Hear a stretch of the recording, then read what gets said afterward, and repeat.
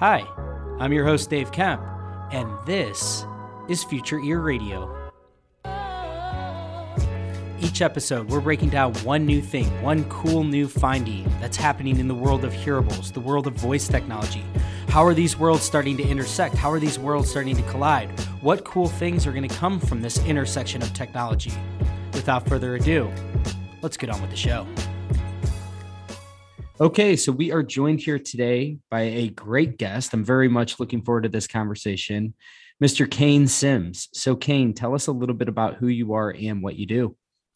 Thank you, Dave. It's been a long time. I feel as though I haven't seen you for a long time. I've missed this. Yeah. So I'm Kane Sims. I'm the founder of VUX World. And for those of you that are not aware of VUX World, we started out as a podcast in 2018, very beginning of 2018, a podcast focusing specifically at voice and conversational AI, where it's used, how it can be used, how you can use it, and how it can be implemented. And that quickly kind of led on to various other things, workshops, consulting, stuff like that. And now we have a consultancy. We work with enterprise clients, helping them formulate strategies from an AI perspective, set up roadmaps, put together teams, train teams in things like conversation design, help them select and identify partners and vendors and all that kind of stuff. And on occasion, we'll implement, but we'll co-implement with the client to help them upskill and become self-sufficient. Our aim is to empower organizations to be able to utilize AI technologies. On the other side, we do a lot of work with vendors as well. So as you can imagine, having a decent knowledge of the space, having a good understanding of the technology and the landscape and the market and the direction it's moving in, we work with vendors on go-to-market stuff and marketing activations, utilizing some of our channels like the podcast, like we've got a good presence on LinkedIn, newsletter, webinars, workshops, those kind of things. And so, yeah, we've been doing it for it'll be 4 years in January, which seems like it's just absolutely flown by. Yeah, I mean, first off, thanks so much for coming on. It has been a while. I miss you, man. We were kind of joking before we started recording. Likewise. It feels like yesterday we were at Project Voice 2020 before the pandemic kind of came and ruined everyone's life. Well, you know what's funny? That was like the last trade show I did before the world seemed to stop, before the music stopped. That was my first trip to America. Believe it or not. Yeah. To Chattanooga, Tennessee. What a hilarious first place to visit, but an awesome place. I love East Tennessee. It's nice. Yeah. I remember we were kind of standing around late night, having some beers, talking to Brian Romilly. Just it was like a sign of the times, but lots changed since then. And I feel like I should preface things here. My podcast, I feel is a little bit representative of what's happened. I would almost say like post-pandemic is I very much gravitated more toward my industry, and my podcast has, my roots really were as a podcast very much sort of straddling the fence between my industry and my passion for everything that's going on with voice tech and conversational AI. And I haven't had very many conversations this year on the podcast about what's happening in the conversational AI space, which seems to be kind of a theme. I feel like a lot of the faces that, were media figures or whoever it might be, I just see less and less chatter. Maybe that chatter's in places like Discord or in private channels. But, one of the things that I've always really appreciated about you is, from the start, like you said, I think you were probably one of the very first podcasts that catered to, people that were interested in this sort of burgeoning conversational AI space, and you're still at it. And I really appreciate that, because you really are probably like the most tapped in person to what's happening in this space. And so I thought, as we kind of like come up on the end of the year, I got to have a refresher of like what's going on in the space right now, because in many ways it feels, we were kind of talking like before we started recording, in my opinion, it feels like there is, a little bit of there's a heads down theme right now where it feels like people are building. It feels like there's a lot of the, like maybe the not so sexy hype that was very pervasive in 2017 through like 2019. And in lieu of that, I think like now we're seeing a lot of the really core infrastructure being built and iterated upon. And, I would be curious to kind of get your thoughts on this, but in general, like where do you see the voice space being right now, and more broadly speaking, the conversational AI space? And what's your read on sort of the state of the technology? Does it feel like it's stuck, or does it feel like it's a lot of that plumbing and the infrastructure and the things that aren't as exciting to talk about, but are very much necessary in order to continue to advance the technology forward? Yeah, it's an interesting observation. Now, on the first point around, it seems a bit quiet. I think my observation is twofold. One is that 2017, 2018, there was a lot of hype around voice. There was a lot of chat around Alexa and all that kind of stuff. And I think people thought that Alexa was going to be the gold mine that was going to kind of usher in this new wave of the App Store, and all it was going to take is to build a couple of skills. You'll have a Angry Birds style hit, and all of a sudden you'll become this highly successful entrepreneur. And so I think there was a few opportunists involved at that stage, and what transpired was that actually that wasn't the case. In fact, Alexa skills are quite hard to make well, and they're quite hard to get found as well, and it's extremely hard to get people to return to them if you do manage to acquire some users. And so people have had a real hard time making it work, basically. So in 2019, I think the first exodus happened where the hobbyists left. But then you still had a lot of hobbyists that were still involved and trying to make it work and trying to build businesses on it. But then I think what happened in 2019 is that on the Alexa and Google side is that people realized that the way to make money actually was to go out and find people with money, which usually is brands and companies. And so there was companies formed in the UK and the US that were aiming to serve brands and build stuff for brands on the platform. And that's pretty much where I would say that Alexa is almost right now, is that it's a place for brands to exercise marketing experimentation, essentially.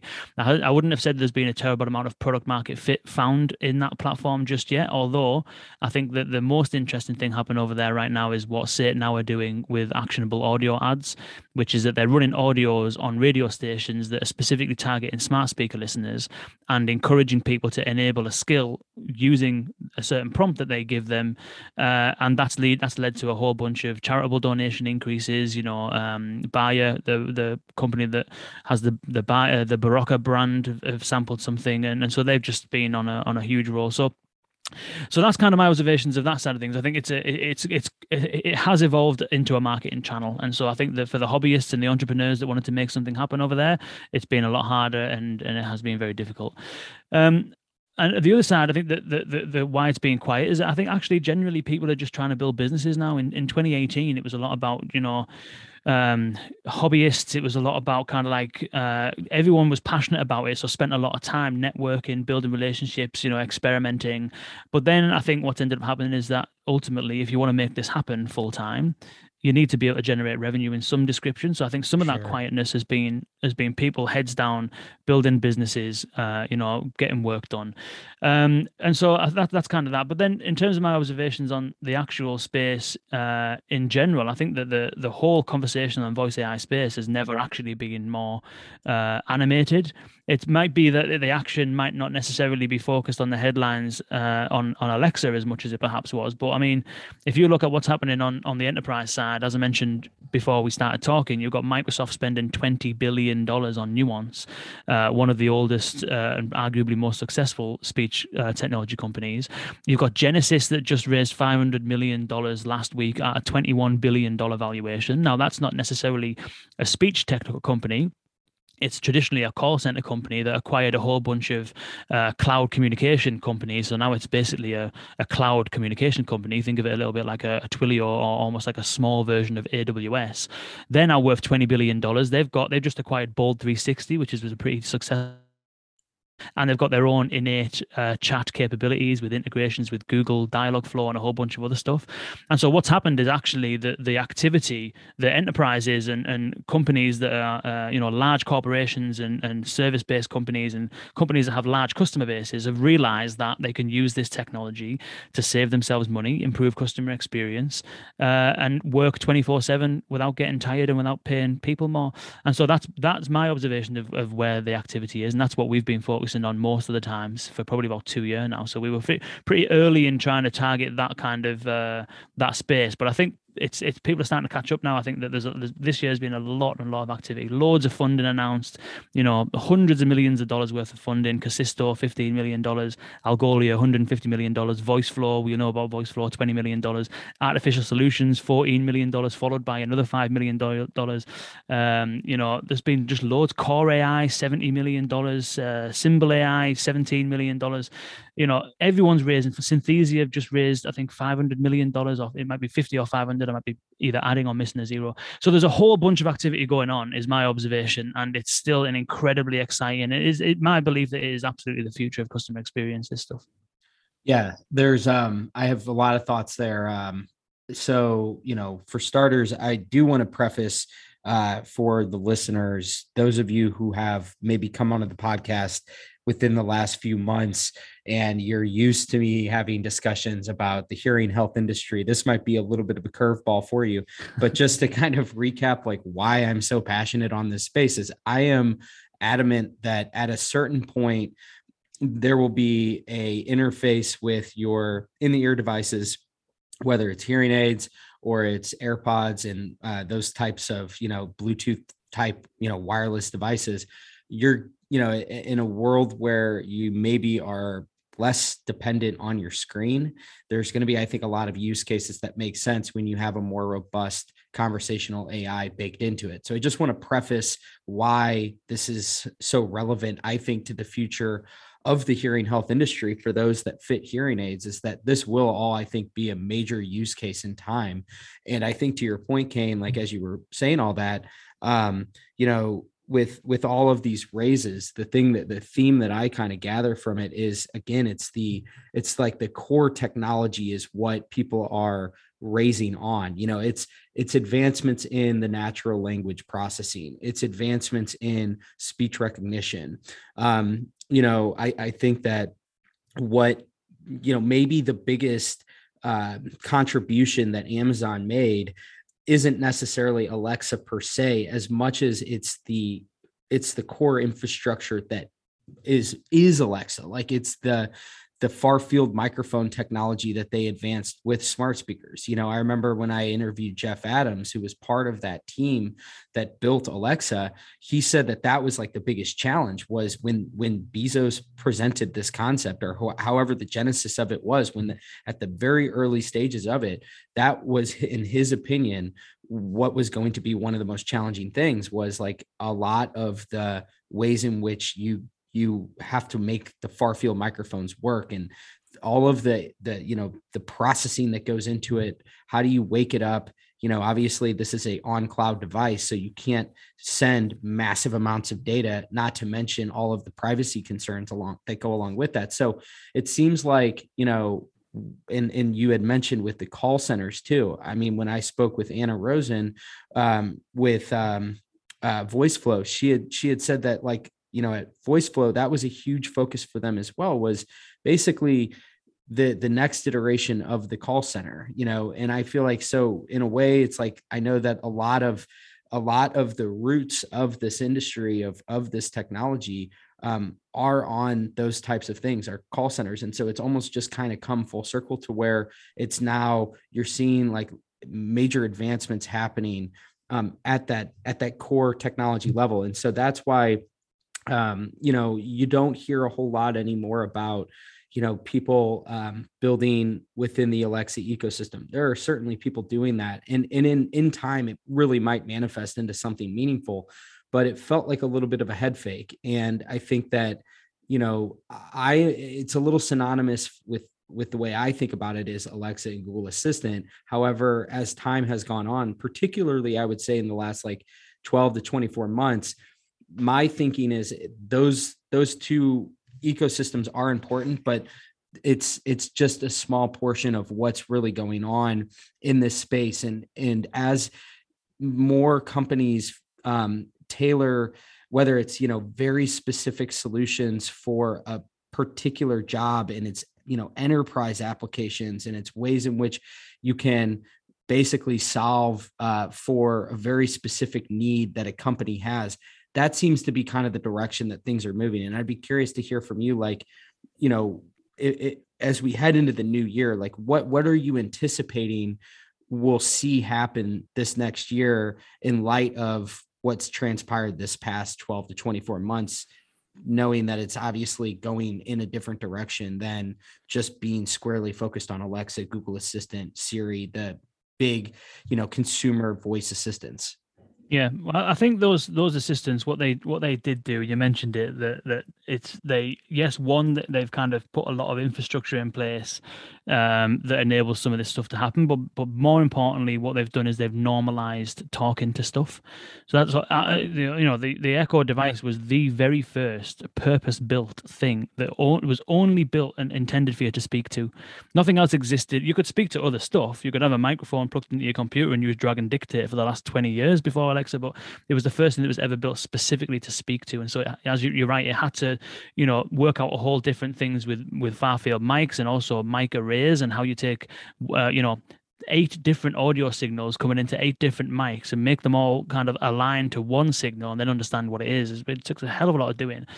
And so I don't actually think that these platforms are what's the word I'm looking for? I do think that the future is very, very bright indeed for Alexa and Google Assistant and Siri, because you mentioned there in terms of ear health and in-ear kind of capabilities and stuff.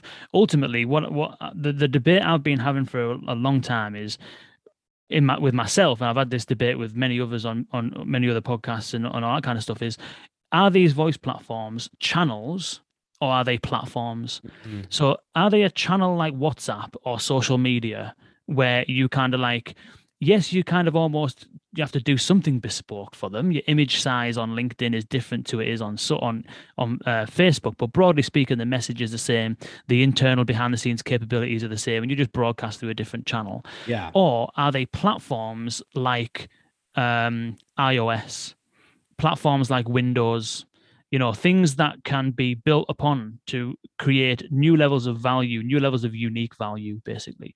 And this is the kind of thing I've been struggling with for a while. And I think the conclusion I've realized is that it's actually both. Right. And it's just at the moment it's being utilized as a channel, which is that it's a lot of radio stations are pumping stuff through there. It's a lot of like general question and answers that are reading answers from web pages and stuff like that.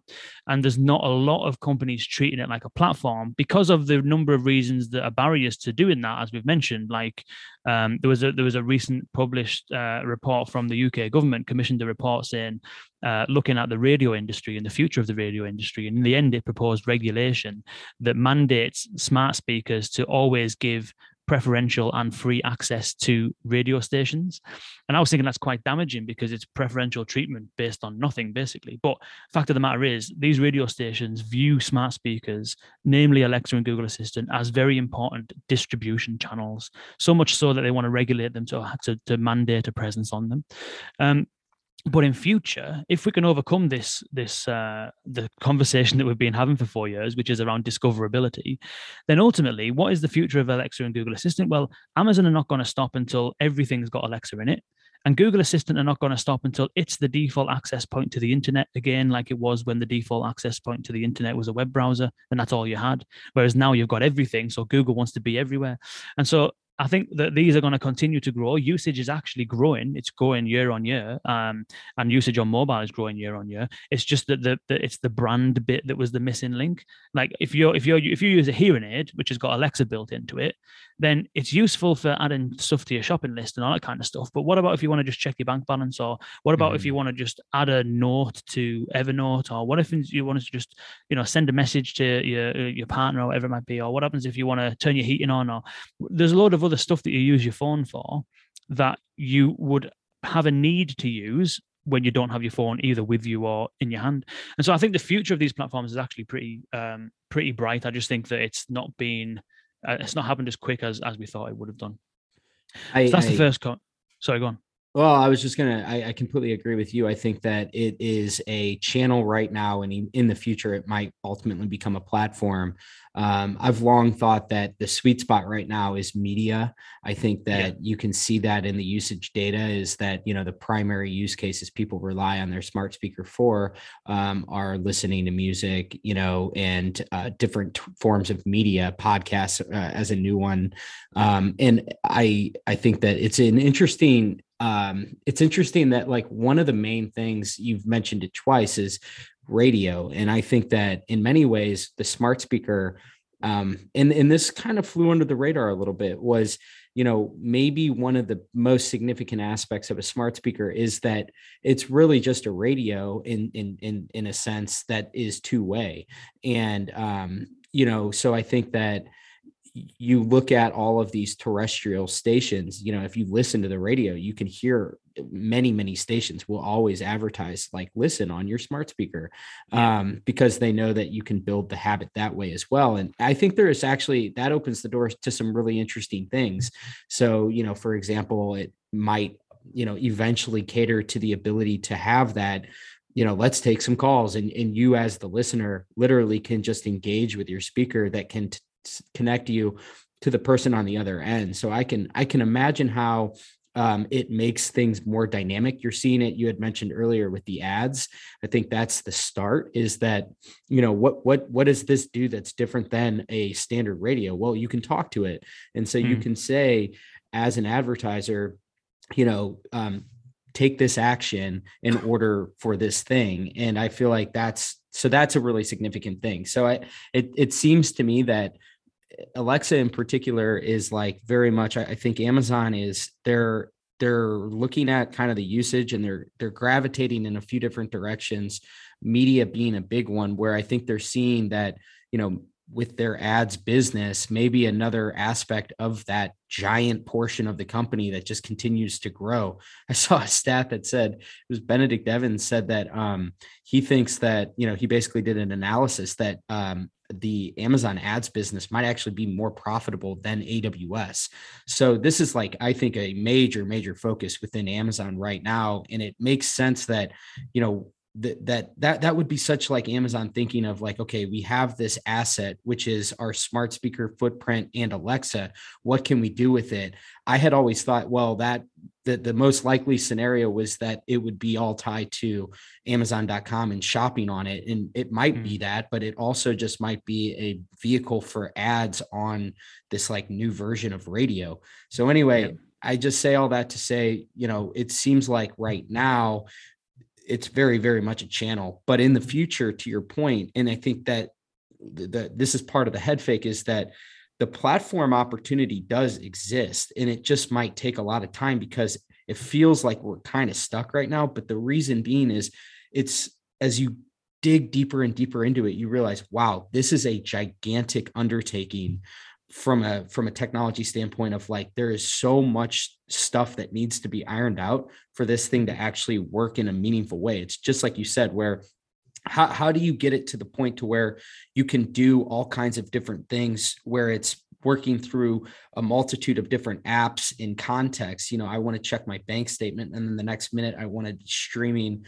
some version of media. And as a user, is that what you want? Like, do you want Amazon to be this end all be all master assistant that's basically dipping in and out of all of these different places in which your data resides? And so I feel like that's an existential question that people haven't fully wrapped their heads around yet, is, if this vision is what you want, then you have to understand that you're basically saying, I want to give Amazon access to like every aspect of my data. And I'm not sure that people are sold on that either. So it seems like we're in this spot right now where you can kind of see the building blocks of this vision of a platform, but in light of the fact of how challenging it is to get there, it feels like Amazon almost is sort of reverting back to it being a channel as well.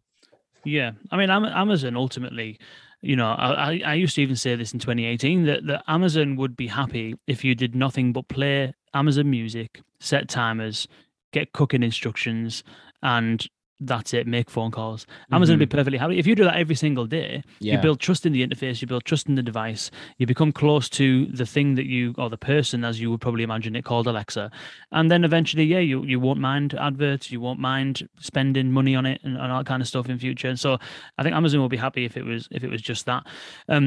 You're right, though, definitely, that it is kind of like Radio 3.0 at this point in time. There's actually a slide that I used to use, and this slide I'm looking at now is from February 2018. I've just dug it out.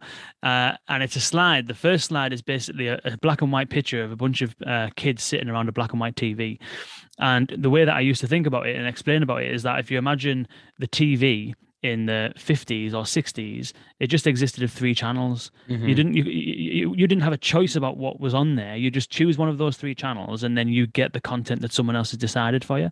Whereas now, if you look at Netflix and HBO and all of YouTube and all of these different on-demand platforms, basically you can decide what you watch when you want and all that kind of stuff. And so there's an abundance of content, there's an abundance of choice, and there's also an abundance of devices that you can watch it on. And then you have the phone, which if you go back to the early 90s, it was like this big, huge brick with like a toothpaste battery in the back. And all it did was make phone calls.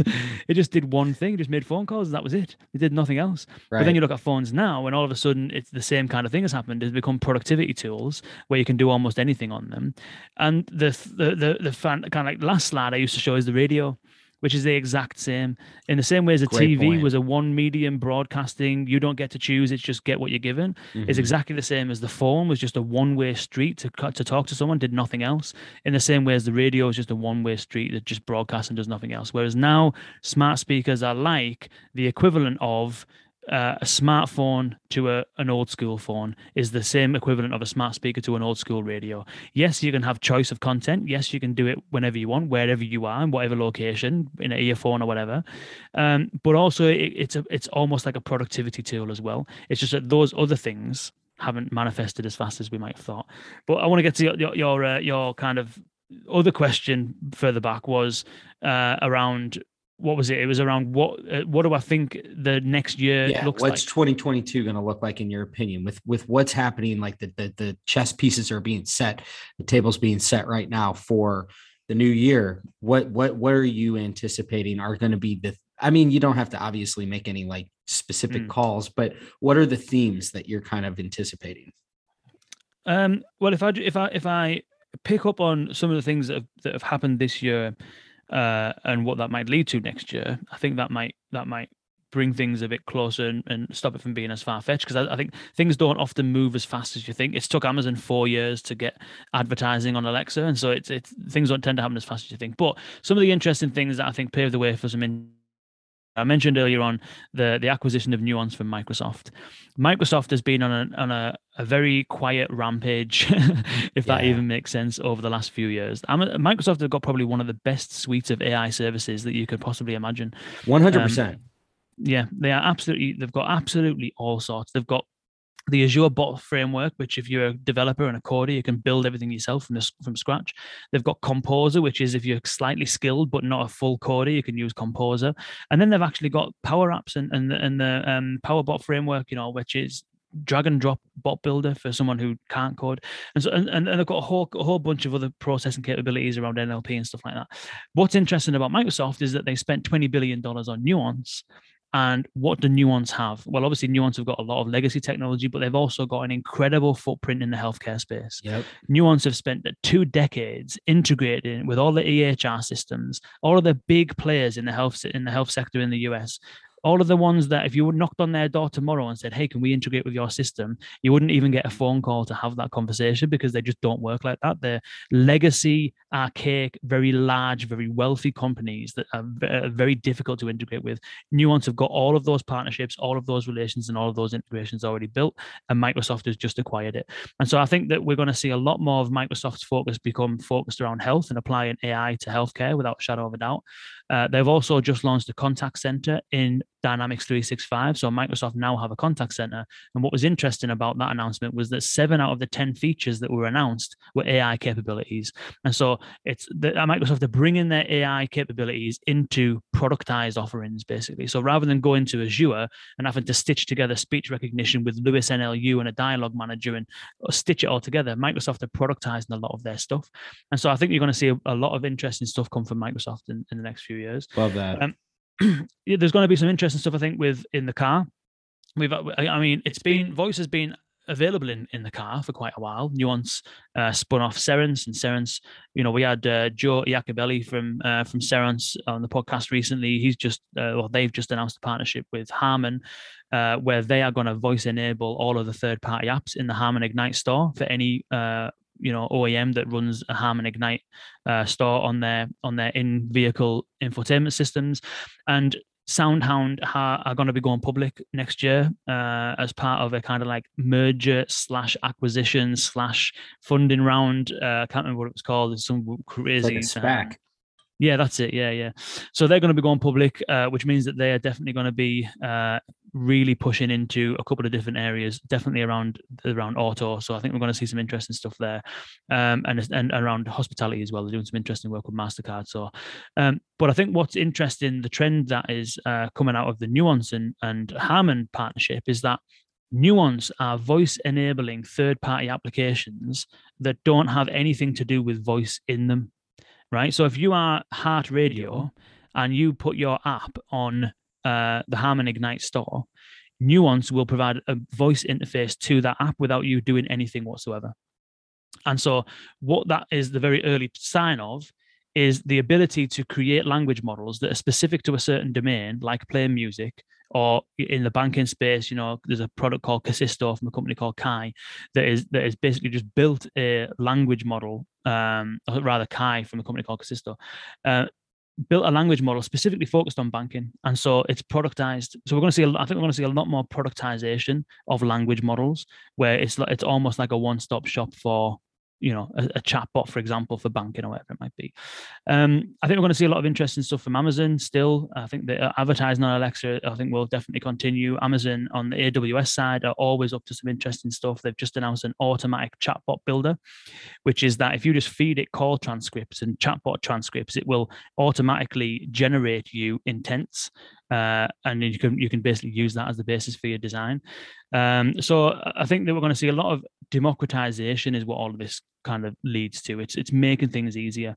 And then Synthesia just raised, as I said, either $50 or $500 million on their AI video platform, and which is basically giving a face and a presence essentially to some of these synthetic beings, so to speak. And so I think I don't know whether 2022 is going to be a time we're going to see that be prevalent, but I think it's definitely something that's coming down the pipe is avatars and actual digital humans and stuff like that. I definitely do not want to get into this whole metaverse conversation because I think that's a bit too far down the line for what's realistic. But these digital avatars, I think AI-based digital avatars are going to become prevalent. And I think the ultimate future, I genuinely believe that the front end to most organizations is going to be an AI. I don't want to put a time frame on that, but if you think of any place you go to access any service or do anything, whether that's playing music, whether it's taking out a loan, whether it's going shopping, whatever you do, wherever you go, wherever you access at the front end of a company, there's an opportunity for an AI to be there, and I think there will be over time. But I think the broad trends over the next year, I think, is definitely more democratization. We're going to see some interesting stuff, I think, from Microsoft in the healthcare space. We're definitely going to see a bit of a rise in digital avatars potentially. And just a general increase on the enterprise side, I think, of adoption of these kind of tools. Yeah, I think those are all excellent points. And I think the point that you make about, sort of the AI will be the forward facing, the first thing that you interact with. We're already kind of seeing this. And again, I feel like this is a good example of the hype cycle, which is, chatbots were kind of ridiculed and laughed at for a long time. And then now everywhere I look in my own industry, and my industry is a lagging indicator because it's an antiquated space with medical professionals that aren't techie. But if you go on any different audiology practices website, I would say like 50% of them now have a chatbot that's there ready to assist like some of the most frequently asked questions. And I think that that's like just the first phase of this, which is you start there and then it's like, maybe there's a conversational AI element to this where you can actually start to talk to it. And it feels like, you had mentioned the metaverse. We won't go down that path, but I can almost guarantee that that's going through its own hype cycle where it's, everything now is Web3 and and don't get me wrong, I'm bullish on that space. long term, but it's going to go through its own growing pains as well. And so there's a good chance that a lot of what's happening in the voice space will actually probably correlate with what's going on in that space. But again, it's like the hard stuff, which is the real infrastructure that needs to be built in order to make the technology run in the first place, needs to be ironed out. Chatbots are a great example of it, where, it's like it wasn't ready, and it took time for a lot of failing and a lot of like ironing out of the technology, but now it's getting a lot better. And you're just going to see, I think, more and more of that happen, where it's just it gets overhyped. It's like we just, as a society, have a tendency to do this. We gravitate toward the shiny new thing, and we get really excited about these grandiose visions. And honestly, like a lot of the time, those grandiose visions do pan out. You can even go all the way back to pets.com at the dawn of like the .com bubble. Well, like there's like chewy.com now, right? And so it's like those things actually do end up manifesting, but it tends to take a lot longer than people anticipate. And I feel like voice is like kind of in that phase right now, where it went through its 2016 to 2020 phase of hype, and it's like it's kind of come crashing down. But that being said, I feel like, to your point, like you mentioned earlier, you have a lot of stuff that's much more interesting at the core technology level that's happening. And Microsoft is a perfect example of it. Nobody was talking about Microsoft in 2017 to 2020, like in the same conversation, in the same breath as Alexa and Google Assistant and all these, because again, Cortana was like shut down very early on. And people, I think, just sort of assumed like that's the thing that you need to look at in order for it to be table stakes. Is like, do they have a voice assistant? Well, no, not necessarily, but they have a C-suite, or they have a enterprise suite of solutions that they just keep adding to. And, to your point, it's like what ultimately might manifest from this is you have all kinds of things that Nuance is doing in the clinic, that, obviously it's all powered by Microsoft, like in the actual electronic medical records, so the EMR space. Maybe there's an element of dictation there, but then also you look at a lot of their digital tools. Microsoft Teams, I guarantee, will have some sort of version of it. Maybe it's going to be like a HIPAA compliant version that will reside underneath it, that's specifically for telehealth visits. And a lot of that portion will probably be powered by Nuance as well. A lot of the different capabilities that are like laden within that. So the cool thing is that all of these things, like what's going on in the background, I feel like is going to come really into fruition here soon, in a much more meaningful way, because I think that at the core, like what makes the whole conversational AI space so compelling is, it's a better input mechanism more times than not. Like being able to just talk, and the speed in which you can input data rather than having to type something out, that makes a lot of sense for a setting where, like a medical professional, if you have the ability to dictate the notes and annotate like in real time, that's the type of thing where you present that to a doctor or a nurse or whoever, and you sit and it's polished and it's, really it works. I feel like then they're like, this actually makes my job easier. And that seems to be kind of the reoccurring theme that's happening is, I think that what we're going to see over the next few years is going to be a lot of this, where rather than appealing broadly to everyone, it's more like going to be catering to very specific types of jobs and use cases that, are much more specialized. And I think a big reason why that's now feasible is, again, you have this like variability of being able to quickly create, like you said, these like customizable, like whether it's an NLP that's running a specific lexicon or whatever it might be. It's just like these things were really, really, really difficult even a few years ago. And that's like when we talk about the core technology being iterated upon and innovated on, those are the results of it, is like you can much more quickly deploy specialty type things that really do then do a better job than the incumbent method, whatever that might be. Yeah. You've got some things that, I mean, the accuracy improves incrementally over time, but you've also got improvements in in processing, So, if you think about Google last year when it announced the Pixel 6, I think it is, and essentially it managed to squash what was 100 gigabytes worth of processing on its AI, on its NLP, its dictation and stuff, squashed it down to something like, what is it, a gig, something like that. And so now it's running on device on a Pixel 6. Same thing with the Apple iPhone 13. The iOS 15 pretty much runs all of its dictation on device. And so the advances have come from a number of different areas. One is accuracy, of course. There's always advancements happening from an accent perspective, from a language support perspective as well, which helps. Then you've got processing power. Qualcomm just announced a processor that can completely strip out background noise. So even if I'm in front of the mic and I'm doing this and I'm clicking and there's noise and I'm scrunching paper, it can actually isolate that frequency to an extent that it will remove it entirely. Totally. So that all you hear is my voice. And obviously there's benefits for that for, in the area that you're in with people with hearing impairments and stuff. That's a huge benefit. Being able to just wipe out all noise aside from the voice is huge. Yep. It's better for calls, for anyone making any phone calls at all. But then also at the front end of the voice AI stack, if you like, getting a clean signal is imperative. So there's a whole bunch of kind of like technical advancements that have been made that have made way for a lot of this stuff. But then your observations there around, isolated or domain specific products and use cases, we're seeing that definitely because, as you mentioned, if you're a bank, the people whatever it is that you're doing, it could be a chatbot, could be a voice assistant, could be voice activate in your app or your website or your call center, whatever.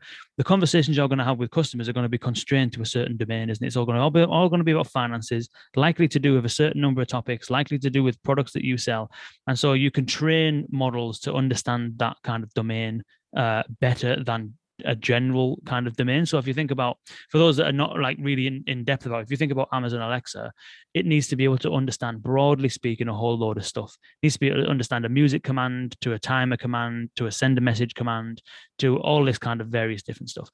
But if you were to ask it, what are the latest mortgage rates from Halifax? It doesn't really get that. It's not programmed to be able to understand that is a request for a financial rate from a certain company because it doesn't have that language model. Whereas if you were to build one specifically for finance, then you tune it to that. So we're already seeing vertical based or industry based products that are building on top of domain specific language. And then there's also use case specific advancements as well, like DeepGram have recently released a new speech recognition model specifically for meetings. So it's better at identifying meeting actions and meeting notes. Symbol AI, this is what they do really, really well. So they just focus specifically on being able to identify different people speaking. Whenever someone says take an action, being able to take an action, being able to recognize topics within a conversation. So there's all kinds of different advancements happening. I think what's ultimately going to end up happening over time, there's going to be some that are very going to still be domain specific. Microsoft in healthcare, prime example. But if you notice, Nuance was focused on healthcare predominantly, but now it's part of Microsoft. Microsoft isn't only focused on healthcare. Microsoft is focused on absolutely everywhere. There's all kinds of different industries that run on Azure. And so what's happening is you've got these horizontal kind of integrations where Microsoft are providing capabilities to all different industry types. So they've got generalized capabilities that can be customized to a certain industry, but they're horizontal across industries. Amazon are trying to do the same, IBM the same, Google the same. And so all the other providers are kind of going to try and do the same. Even if you look at the very like emerging technology companies that have got some of the most advanced technology, like Zero Shot Bot or Vlooper or something like that, they're focusing on one domain with the view of expanding to other domains because they want to end up being horizontal. So I think that at the moment, there's a bit of a divergence. We're focusing on improving customer experience using AI. You've got other companies who are focusing on, using AI for marketing purposes. Some are focusing on using it for sales purposes. And so you're seeing these little niches being carved out.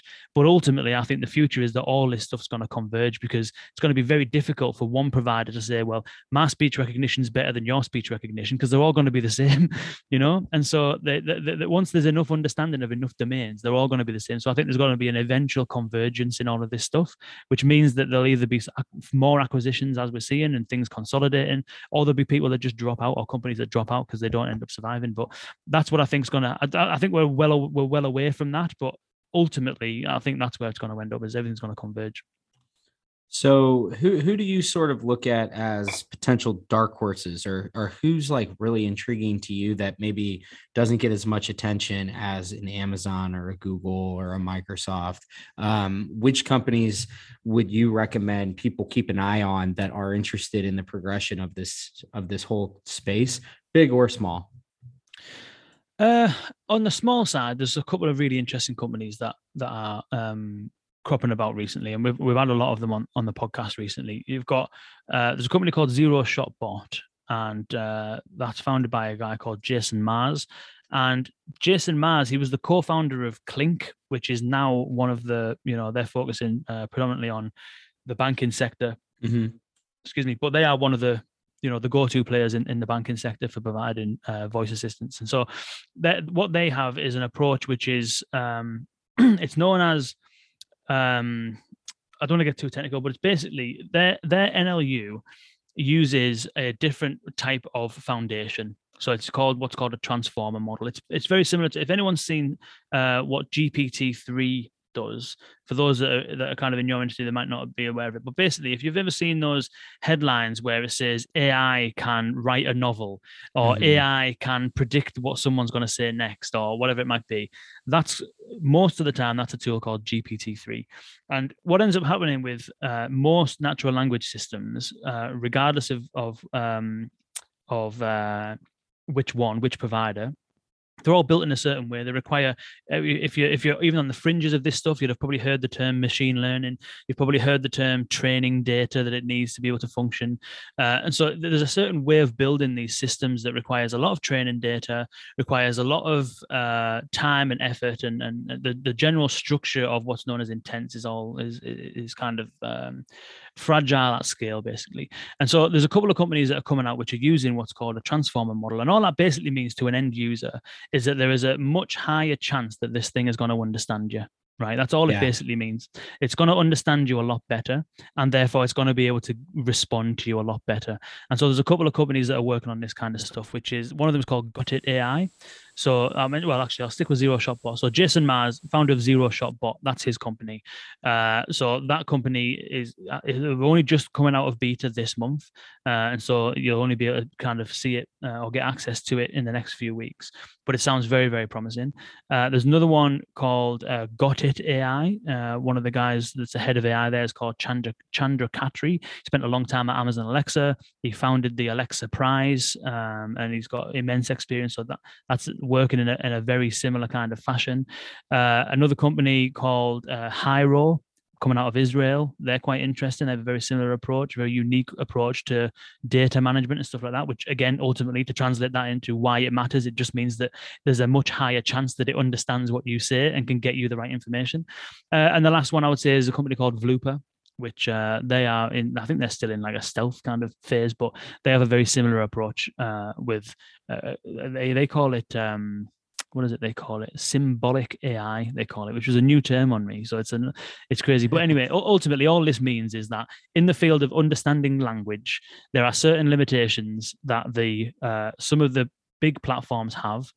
And these more nimble companies, that most of them are based in academia. All of this stuff comes out of academia, and it's proving the concept of the theory that they've learned through academia, and they are, from what I've seen so far, they are performing very, very well. And so I think the future of this stuff ultimately is going to be in what is known in the industry as zero shot and few shot learning NLU models. Basically means less training data, but higher performance, which means it's going to understand people better, and it's going to be able to answer your query a lot more accurately. And so hopefully gone are the days when you type something into a chatbot and it comes back and says, oh, sorry, I didn't understand that. Mm-hmm. Or you say something to Alexa and it says, I don't know how to answer that one. These models can change that basically over time.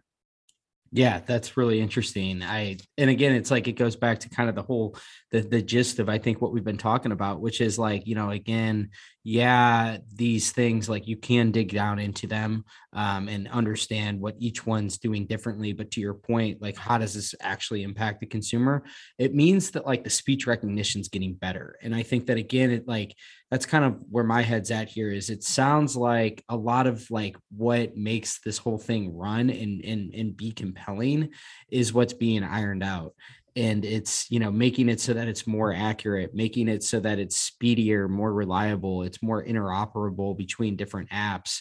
It's more helpful. It's just a better experience overall, and that will translate to more usage. That will translate to people feeling like, this is actually a compelling use of how I interact and interface with my technology, which again is like, that's kind of the whole vision that it's been from the start. It's just that, you couldn't with the straight face say for 90% of the things that you do on your phone that it would be superior in 2017 to use a smart speaker. And I feel like that was part of the fallacy, was that people were trying to sort of make that argument. And I'm just, generalizing here, but I feel like that's sort of the theme, is like, I feel collectively had these high hopes and aspirations, but just the technology wasn't there yet. And it will take time. We're still not there. It's going to take a long time for these visions to be manifest. But to your point, like, you look at the way in which there is the acquisitions happening, the funding that's being raised, is all a testament to, the businesses are being built right now. And as soon as there are opportunities to generate significant revenue, the technology will follow. And that's kind of like where things seem to stand right now, is that we're in this, it's not a holding pattern as much as it's a building phase. And those tend to be kind of quiet, it seems, and not as flashy, but it feels like there's when we come out on the other side of this, when a lot more of this technology is mature, just like what you said with, the actual technical advancements that are happening, whether it's Qualcomm, NVIDIA, all these different chip manufacturers that are going to make it so that you have the ability to mute background sounds just because it's identified it through machine learning. I mean, there's going to be so many different things that are derived from that as soon as the technology gets to the point to where it enables these types of use cases. And you can go down the list of all the like core technologies that make a conversational AI, and you can look at each facet of it, whether it's the NLU side of things, or it's the automatic speech recognition, all of these things, like, they're all in piecemeal being iterated upon right now, it feels like. And I think that we're going to see like the really exciting stuff will follow. It's just going to have to be after the plumbing is built. Yeah, but I think that a lot of the funding actually that we've seen this year, a lot of it isn't actually funding for building stuff. A lot of it is funding for like exposure and going to market with stuff. Okay. So you're right to say that I would even say the last 4 to 5 years has actually been a phase of building stuff. And for a lot of the AI companies out there, it's been building something. Can we get it in a client? Yes, we can. Okay, how do we use that to then boost the product and fuel it more? Can we get it into another client? Yes, we can. But the last year or two, if you look at, pick 2 vendors out, let's say Uniphore and Core AI, to Cognigy as well. They've been kind of like acquiring clients steadily over the last sort of like 3 years. This year, every single one of them has raised a big bunch of funding. And yes, there will be product enhancements, but that majority of that funding isn't for let's fix the plumbing. The majority of that funding is let's go out and find big clients. Let's get ourselves the market leaders for being the go-to conversational AI vendor in the world, so that when this consolidation happens, we're the ones doing the acquisitions, or we're the ones who are on top. And so you're right that there's been a lot of building going on, but I think that there is a lot of stuff now, I think, as it's being exhibited by some of this funding, that is actually ready for prime time. Starting to be deployed. That's great to hear. It's further along than I had even realized. And again, that's why I'm talking to you, because you know this space better than anybody. So as we sort of come to the close here, what else is on your mind as it relates to this whole space? I mean, what is, I guess, like, as a closing thought, what are the things right now that are really energizing you with this? Like, what in your personal opinion, are you looking at and saying this is getting really, really interesting? It's a good question. I think that I'm always, as I mentioned, the couple of the advancements on the NLU side, I think, have impressed me a lot over the last few months.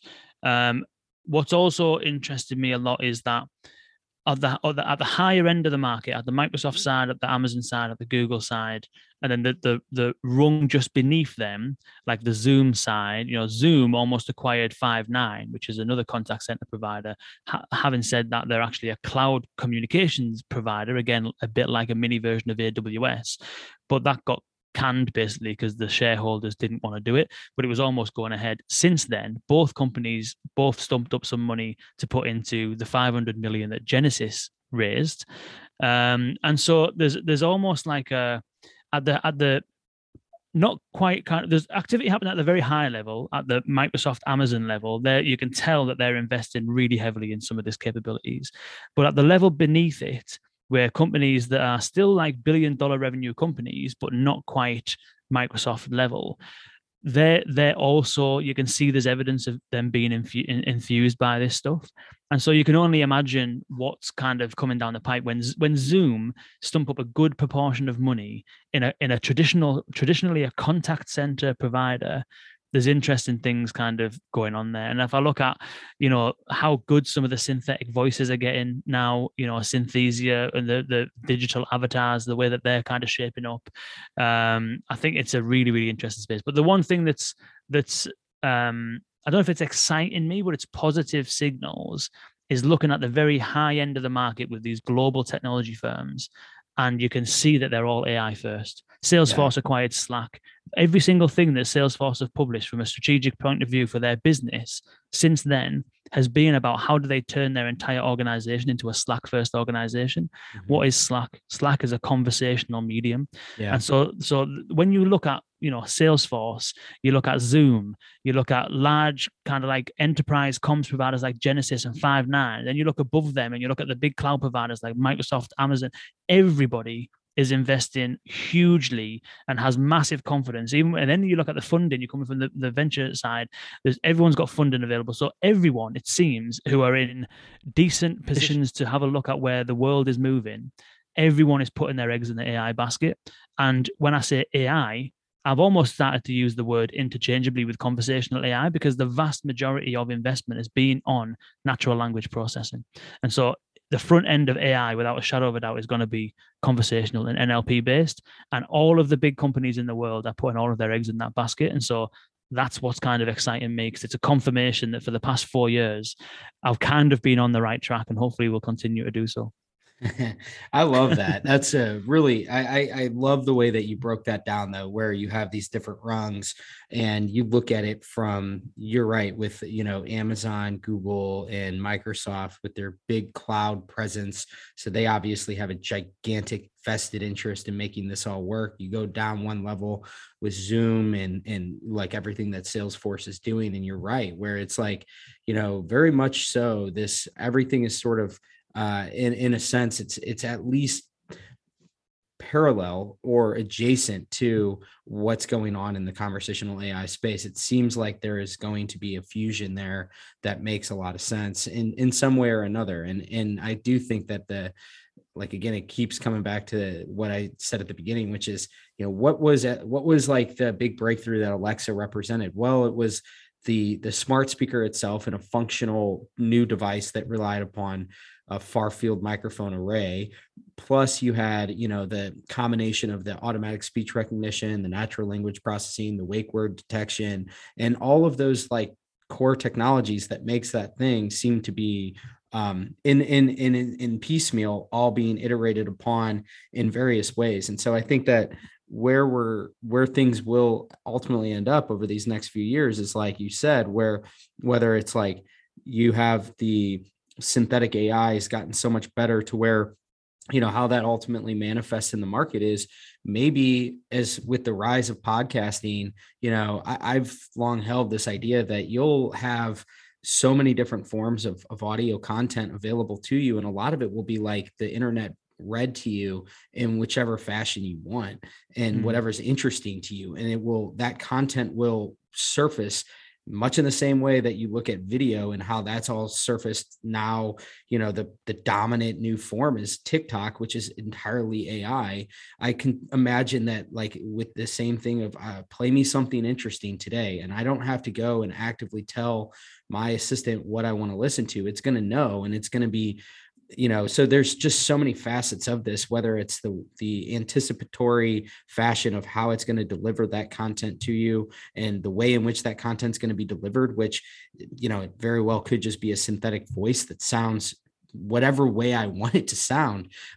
There's just like so many little facets of this that are just getting better and better. And so for me, the way I've sort of taken everything that you've said today is that there's just a lot more momentum than it probably seems on the surface. And as a testament to that, just look at the fundraising that's happening and just get a sense of what types of fundraising is going on. Like, what is that money being raised for?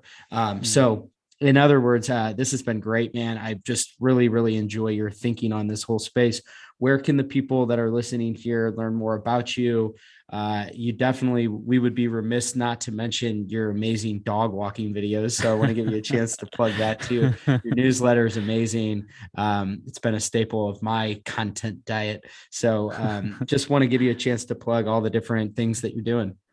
Yeah, nice one. Yeah, appreciate that. Yeah, the best thing to do if anyone wants to learn more is go to vux.world, and the podcast's on there. Our kind of industry analysis that we publish is on there in an article form and stuff like that. I definitely encourage you to join me on LinkedIn, Kane Simms, KaneSimms.